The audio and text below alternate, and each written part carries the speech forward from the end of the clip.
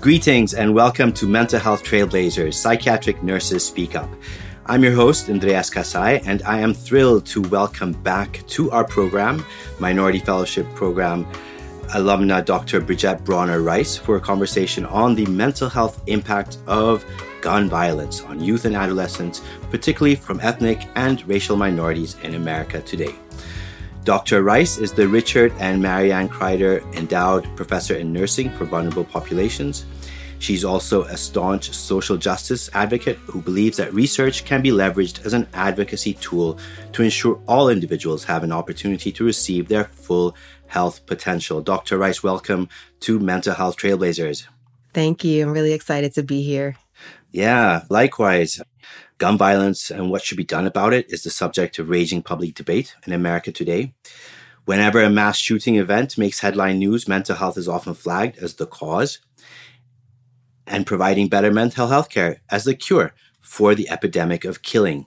So my first question to you is gun violence a public health issue? Yeah, absolutely. And I want to address one thing because I think we have to be really careful in public discourse and public narrative. When people say that mental health is the cause of gun violence, we want to be mindful that people who are dealing with different mental health concerns are not more violent than the general public, right? And so oftentimes they go and they say, oh, the person was struggling with schizophrenia or they were depressed, right? And these are the things that happened. But that is at the expense of vilifying people who are dealing with mental health concerns, right? When we know that when we look at the statistics of it, they are not more violent than other people in the population. But with that said, there are ways where different mental health conditions can contribute to gun violence, right? But they, again, are not more likely to be involved in gun violence than the general population. But to the point of whether or not it's a public health issue, absolutely anything, right, that affects population health, anything that causes someone to die years and even decades, right, before they would have passed away from some other cause is something that we want to be mindful of as a nation. And then as nurses in particular, when we think about our profession and our role as advocates, our role as caretakers, our role, even if people, everything in nursing is not about curing and life and health. Sometimes it is death. And how do we help people have, beautiful deaths when that has to happen? But it is something that is pivotal as a key concern in health, and especially to nurses. Well, first of all, thank you for clarifying that point about mental health and being a cause for gun violence. I want you to help us understand how broad or how big a problem it is. I've heard it described as an epidemic. What is the extent of it? Yeah, absolutely. And you hit the nail on the head by calling it an epidemic, even pandemic, because other areas are facing it, other countries. But where we are with gun violence in the United States is embarrassing. You cannot sugarcoat it. It is quite shameful for us to pride ourselves in being, this developed nation and this wealthy nation and this nation with all of this access and resources, right? And these things. And we still have children being gunned down in the streets. We still have people going to elementary school and college and the gas station and sleeping at home in their beds and dying because a bullet pierces their skull or, gets into another part of their body. And so when we look at it, it is a public health epidemic because it is so pervasive and it's affecting so many different people. And the interesting thing with gun violence compared to some of the other things that we face is there isn't just one thing that we can pinpoint that's causing it, right? It's happening across systems, across different levels. There's politics, there's policy, there's individual behavior, right? There's historical and structural issues that are driving it. And so because it's such a multifaceted problem, I think where we are falling short as a country is because we're trying to just pick little aspects that we want to address, right? So we'll go after this component of it, but at the expense of addressing something over here. And with it being an epidemic, we're going to have to throw multiple strategies at this to try to address it, because it's not just, one camp will say, well, guns don't shoot people, people shoot people. And so they put the onus on the individual. And is it true that, let's say in something, if you're saying one person shoots another person, that you need an individual to take that action? Yes, that is true. But that doesn't exempt the fact that the gun got into their hands in the first place, right? It doesn't exempt the fact that even within them, there was either an impulse control issue or anger, right? Or racism, all the different things that happen within a person to cause them to do it. So there's multiple things that need to be addressed, in addition to the fact that guns are so easily accessible. We think we have gun control. We think we have policies that are keeping firearms out of the hands of the, like quote unquote individuals who shouldn't have them, but that's not happening. And then you have the crime circuit, right? Where specifically in racial and ethnic minoritized communities, the fact that a 9-year-old can go and purchase, a firearm illegally, or the fact that you have these assault rifles, right? Like high power arms that really only need to be used in battle, right? For like military strategy, are on our streets, are in our schools, where our children are trying to go and learn. Like, this is just something where it's not only people, it's not only laws, it's not only policies, it's all of those things coming together, and we each need to find a piece of it that we can tackle and address within our spheres of influence and within, our areas of expertise, so that we can really finally do something about it. Because it's getting to the point, I don't want us to be lulled into apathy by seeing all of these deaths. Right? If we look at the number of shootings that we've had this year alone, if we look at in our own families, right? For some of us, the people who we are losing and having to go to funerals because this is happening, it gets exhausting. And then, from the psych perspective, as a defense mechanism, your brain, your body physically has to check out. Because if you stay tuned into that, the level of trauma is overwhelming and we wouldn't be able to function. And so it's scary to think that as a nation, we can come to the place where we would be numb, right, to all of this, that we would be numb to a 3-year-old being shot in the head in the back of a car, that we would be numb to someone sitting on a college campus, in class and being gunned down. We don't want to be numb to those things.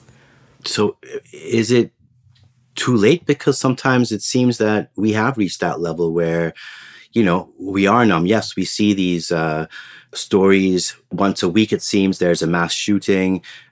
Are people talking about it and reacting to it in a way that would force the stakeholders, the people who can do something about it, to take action? Yeah, so I'm an optimist. So I think, I would never say we're too far or there's nothing that can be done or, we're already in this apathetic state and we won't be able to get out of it. I think there's always room to improve things. And what makes me really excited, so far, I feel like this has been our doom and gloom segment, right? But on the hopeful side, there are people who literally for decades have been fighting against this and have been able to make great strides in the communities where they're working, in the areas of, law and policy that they've been trying to impact. So I think we have that momentum where people are starting to get to where they're saying enough is enough, right? Like thoughts and prayers we're not going to do that anymore. Like, what is the action? What are the steps that we are going to take? And what makes me even more excited, look at me, right? As an example, I started my career in HIV STI prevention, and I still do that work. Gun violence, I'm not a gun violence expert. I'm not a firearm injury prevention expert, right? But I have expertise in other methods that I am now working with people, in these spaces to apply that. And so it has excited me to see people say, hey, you know what? I may not know how to do this, but you do. And I bring something to the table that you don't have. So let's work together, right? And see what we can do in our local community on a national scale, with one family, whatever that unit of impact is going to be. But folks are really like, hey, we've got to rally and do something because enough is enough. So what are the mental health consequences of all of this that's happening, like the gun violence? There's, of course, the people who are shooting, and then there's the community around them, and the people who are listening or just observing from afar. If you could break it down for us, what the specific behavioral health consequences are, what is the impact, especially in communities of color? Yeah, and you really hit the nail on the head with how you set that up, because sometimes we just think about the act itself.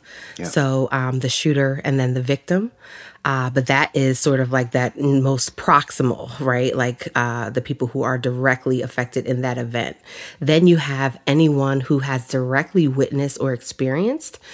So the people who are there on the scene, whether they're looking out a window or running for cover to hide behind a car, right?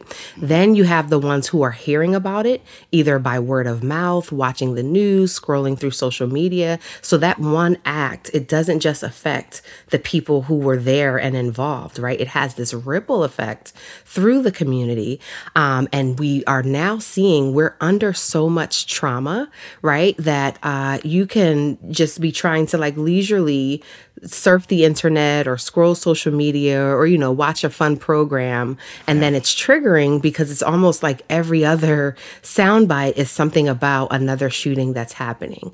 And so what this does, it puts us under this mass sort of collective trauma, right, around this issue, which we know from a healthcare or, physiology standpoint is wearing on our bodies. So we have data that show that this level of stress and trauma is changing us at the cellular level.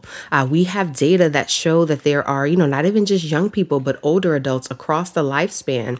People are living in this state of hypervigilance where cortisol is up, telomeres are shortened, right? Like it is literally changing our quality of life. And I don't think any of us, even those of us working in these spaces, our minds cannot wrap around just how severely we're going to be impacted by all of this. So if we thought we were seeing health inequities before, I believe that things like diabetes, obesity, heart disease, right, all the different types of heart diseases from stroke to high blood pressure, we're going to see more of that because we're as a nation experiencing this like intersection of all these different, micro epidemics that are happening. So we have gun violence, we have COVID-19, we have this, like heightened awareness of structural racism and all these other things that are happening. So that is wearing on the mind, which is in turn wearing on the body. And while we're working to address those issues, I love that we have our MFP family and others who are working in behavioral healthcare spaces because it is going to be on us to stop the bleeding, right? Like literally and figuratively. And so how are we as a behavioral healthcare system going to prepare ourselves to talk to, the 13-year-old that watched their sibling be gunned down playing in a football game, or to talk to the parent who has now, one woman lost 5 children to gun violence, and not in a single incident, not in one single mass shooting, but over years, 5 of her children gunned down, right? Like how do we support that mom, that father, that grandparent, that kinship care provider? And so we have a lot of work cut out for us.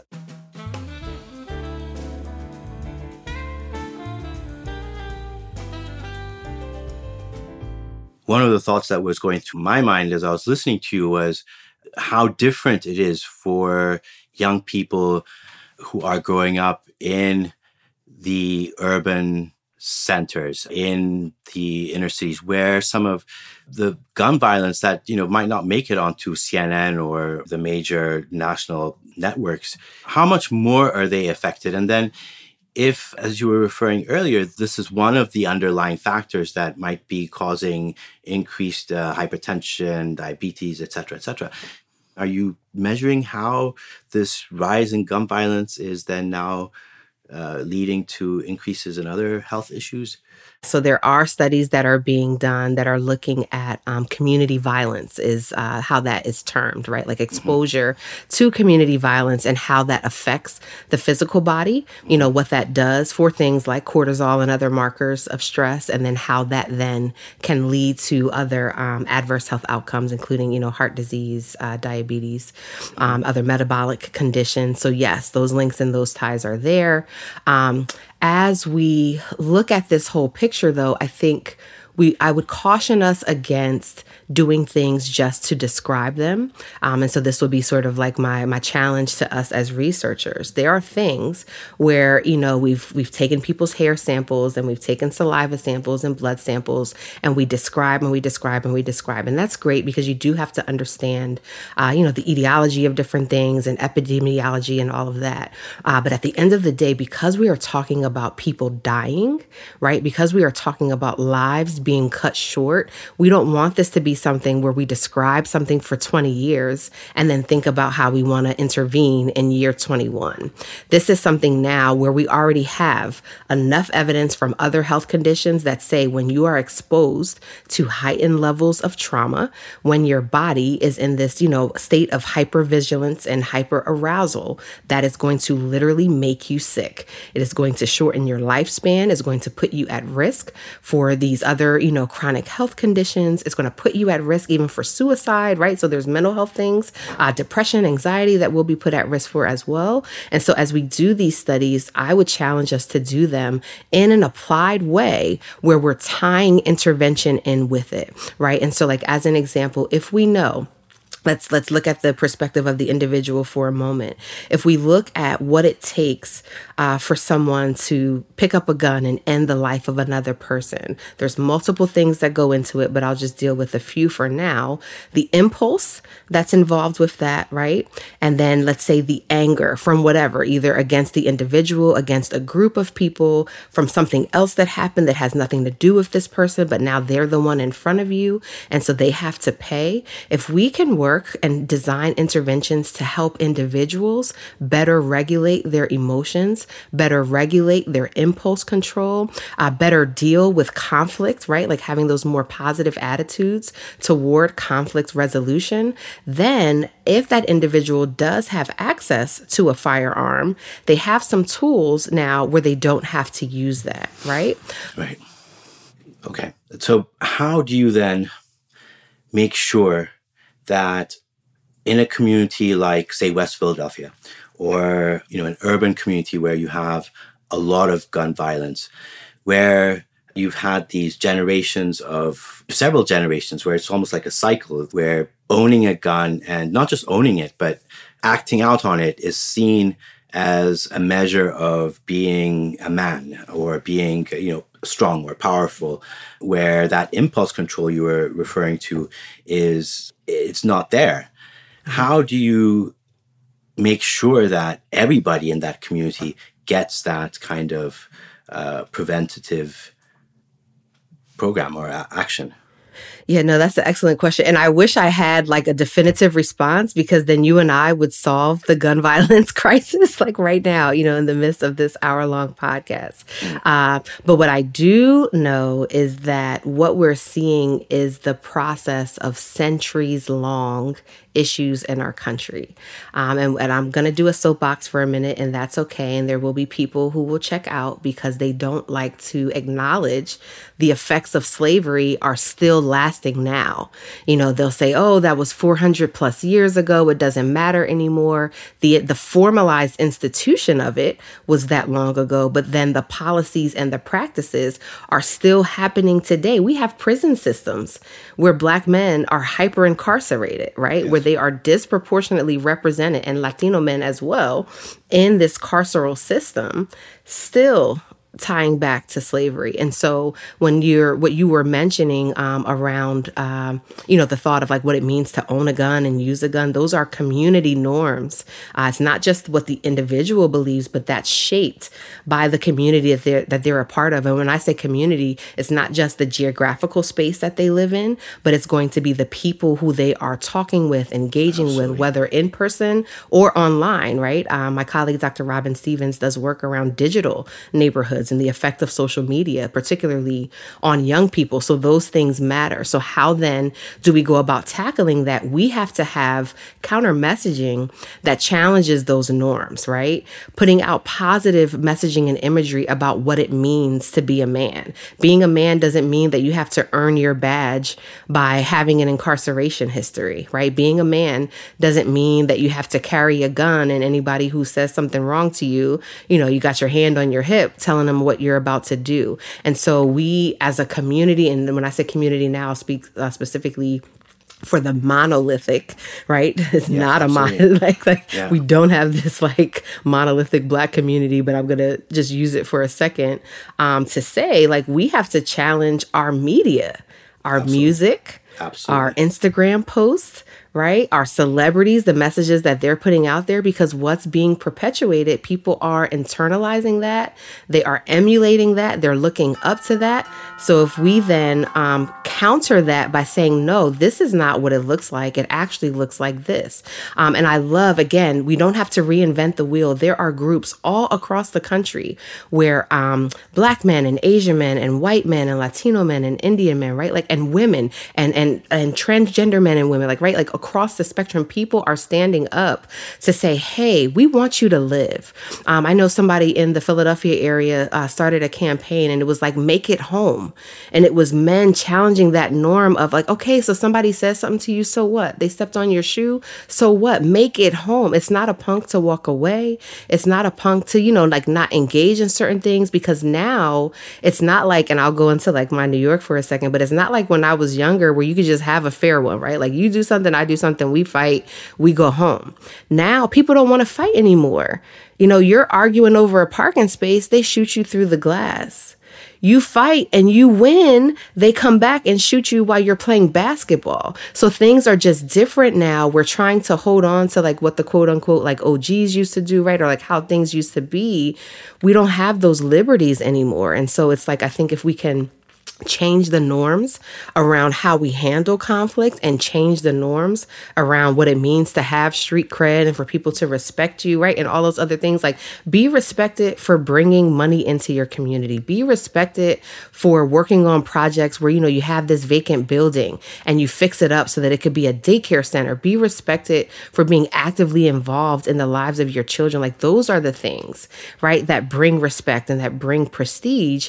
But going back to that centuries old issue, that is not how the system was set up for us. It was set up to undermine the role of family. It was set up to undermine the power of men, right? And what that dynamic looked like in families. It was set up to undermine us even being able to come together to work on common goals. You'll hear people say like, oh, well, if like Black people could get together and, they could do this and they could have that. We had those things.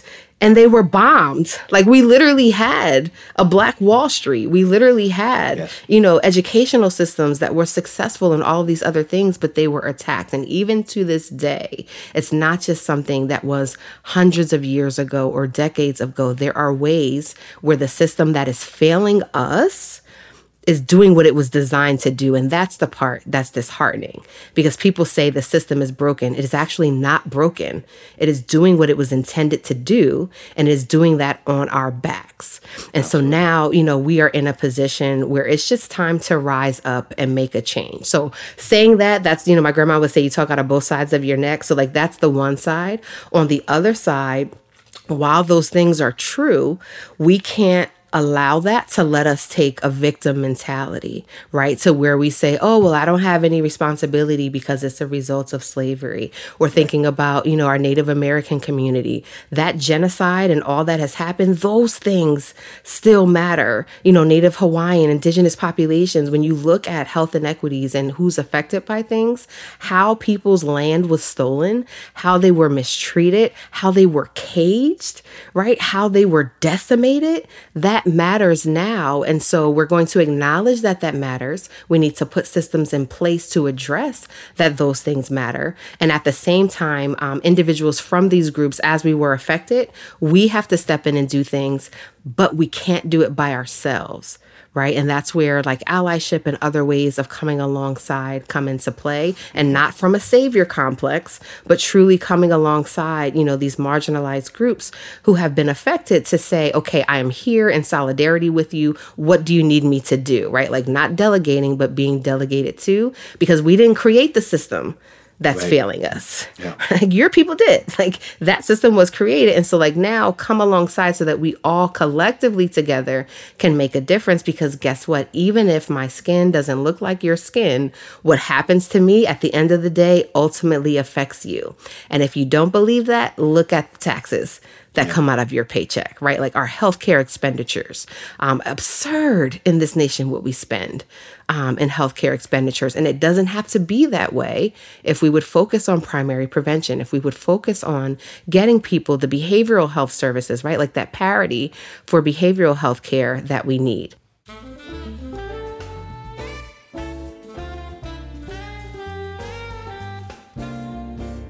how do you see the way that the behavioral health workforce has been responding so far? And what are the steps that now should be taken specifically for nurses? Yeah, no, excellent questions. I think as a system, there has been a really good job of trying to get services outside of the brick and mortar institutions. And I think the pandemic really showed the need and the success of telehealth, telemental health services, because there are just for multiple reasons individuals who are never going to set foot into a behavioral health care provider, whether that be stigma, whether it be, a parent doesn't have time to take off work to take a child to go for therapy or transportation issues, right? Like there's so many reasons why people may not make it in the quality of care that they receive if they're not, respected by the front desk staff, or if they don't have that therapeutic alliance with the provider that they would see. And so, there's a lot of challenges that would get people from coming into the system. And I think behavioral healthcare as a whole has seen that and has tried to do a better job of not only getting out there, but through programs like the MFP, diversifying the workforce. Because again, that racial and ethnic concordance, everything doesn't hinge on that. So just because I am a Black woman, it doesn't mean I would have to have a Black woman provider. If a provider doesn't look like me, but shows that they care, right, and they can understand where I'm coming from and they can help me, then I can work with that person. But a benefit of diversifying the behavioral health force through the MFP is that now you have individuals who maybe have these lived experiences that are similar, right? Or they may have walked in the shoes of a person. And so things flow a little bit more naturally when you feel like someone gets you and they understand you. And so I think that investment from multiple entities, SAMHSA and others included, has been key in making sure that we have like bodies in the seats to do this work. Moving forward, the level of need in our nation has far exceeded what we have the capacity to cover. If we think to before the pandemic where we were, our system was already strained to provide care for the people who needed it. Now, with the added level of stress, trauma, grief, loss, like the things that the pandemic has brought, people need services, but are waiting 3 months, 4 months, 5 months, 6 months out to get scheduled to see a provider. Imagine being suicidal and that happens, right? And so where I would love to see the work move forward, and when I can sit still long enough, I'm considering, extending our work to get into this as well, is preparing lay community members to help buffer and support the behavioral health workforce. So we know that for individuals who have been traumatized, positive encounters with just one person, so a single encounter with one person can change somebody's trauma trajectory. Absolutely. Doesn't have to be multi-sessions. That can come down the road, and that's still going to be needed. But in that 3 months that they're waiting, right, to see a provider, what if they could talk to someone who lives in their neighborhood, right? But we're in a position now where our community members don't have that knowledge and don't have that expertise. And so the program that we were recently a part of, they had coaches who were doing a boxing program with youth, and the coaches were like, hey, like we were doing this trying to prevent gun violence, but they have some behavioral health things going on that we don't even know how to manage. Like one coach noticed that a young person was like gaining a bunch of weight and they didn't know what was going on. Come to find out, the young man was dealing with depression, or another one, the sibling was murdered. Like, how do you then support the person in dealing with that, right? And so if we can equip community members by, there's standardized trainings that are available. There's youth mental health first aid, psychological first aid. There's all of these programs that exist. But when we don't know about that, we don't know where to send people. And so I think as a system, we can also do a better job of partnering with places that people already go, partnering with schools, partnering with the faith community, partnering with recreation centers, right? Like YMCAs, all of these different things, right, so that we can say, hey, we're here for you. We support you. I love this. This is thinking outside the box. So once we've screened, and you've touched on the challenge of having enough providers, but once somebody has accessed care, what kind of care are they typically getting? And I'm looking at a question that was posed by Dr. Deborah Prothero-Stith. One of the questions that she suggests that healthcare should be looking at when trying to address this is, how do we help children who are hurt either because they're victims of violence or they're witnessing violence, especially domestic violence or gang violence on a regular basis? How do we help them heal from the anger, the guilt, the pain, and then provide them strategies to move forward? Yeah. Are nurses, is the behavioral health workforce equipped right now to do this? Are they able to help them move forward? Yeah, unfortunately, I would say I do not think we're equipped right now. So when we think about what happens when someone comes in for treatment, the way that therapy works, it's pretty much at the discretion of that provider, right? And so there are people who either practice as part of a group practice with other people, or they may have hung their own shingles, and so they have their own independent practice. And depending on what like modality that person was trained in, so like, are they doing systems therapy? Are they doing, more like cognitive behavioral strategies? There's so much diversity in how we can treat people that if someone has not had training in these evidence-based strategies, so I'll name two in particular, trauma-focused CBT is really powerful and effective. And some people may just be doing cognitive behavioral therapy. So that's what CBT is. While CBT is good, there are elements that need to be added in specifically for people who are dealing with different traumas. And so if you have not had that training, and that's just like one type of therapy that you can do. But if you have not specifically gone through intensive training to work with individuals who have experienced trauma, you may not be able to as effectively meet their needs as someone else who has. Or I'm thinking about another one, like dialectical behavioral therapy for like youth who have different like emotional and behavioral health concerns. There's just ways where we have to better match the strategies that we're providing to the lived experience of the clients that we're working with. And if I don't come from a similar background, a similar lived experience, I may not understand, right, the nuances of what's needed. And so I'm telling you, I want you to journal about your feelings. And you're like, I don't even want to process my feelings because it's too painful, so I'm not going to journal, right? Like, how do we then come up with something else that gets you active so that you can release those feelings and emotions? So I think we, as a system, also have to look at what type of therapy providers are offering to their clients, and then ensure that they have access to these additional tools and resources that are specific, that are trauma-informed, right? Like we have this whole wave now of trauma-informed care. And so we want to make sure that our behavioral health care is similarly trauma-informed, and including medications in that as needed. I think for psychiatric mental health, medications have been stigmatized for so long, and there's fears and there's concerns, and rightly so, because of, historical injustices that have taken place, but helping people to understand that sometimes you do need that medicine because the chemistry of your brain, right, has literally been altered. We see this. The function and structure of brains are altered by things that people are experiencing. And so medications, in addition to talk therapy, might be needed strategies for some people.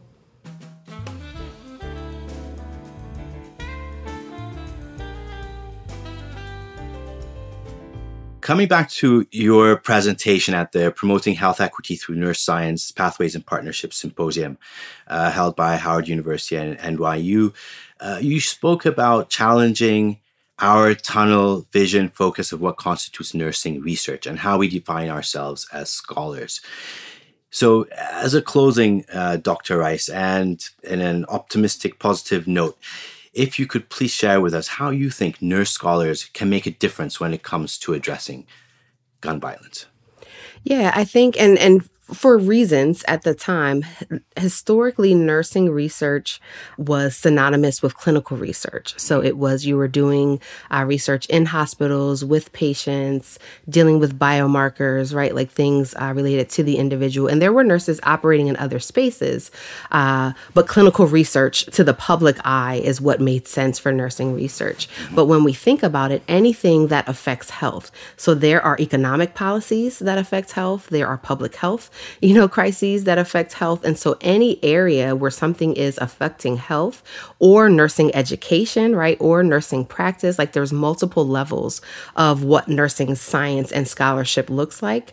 And so I just encourage and challenge us as nurse researchers to think outside of the box about even what the work that we do is about and the lanes, quote unquote, right? Like the areas that we're able to operate in, because there would be people, even when I was doing my HIV STI work, they're like, well, how is that nursing research and not public health research? And I'm like, we're not going to split hairs. I'm a nurse. I'm doing nursing science. I'm approaching it from a nursing lens, and that makes it nursing research. So gun violence as an issue, it affects population health. It affects whether or not an individual lives or dies or has to live with, a disability that they didn't have before. And so as nurses, I think we can sort of like reconceptualize and reframe what our scholarship looks like, and then take the knowledge, the skills, the expertise, the influence, the resources that we have from other areas and apply them to pressing topics. And that doesn't mean, like right now, I don't consider myself to be a gun violence researcher or firearm injury prevention researcher. I am a health equity researcher. So any issues that involve inequity or injustice or health, I'm able to sort of like pivot and respond to.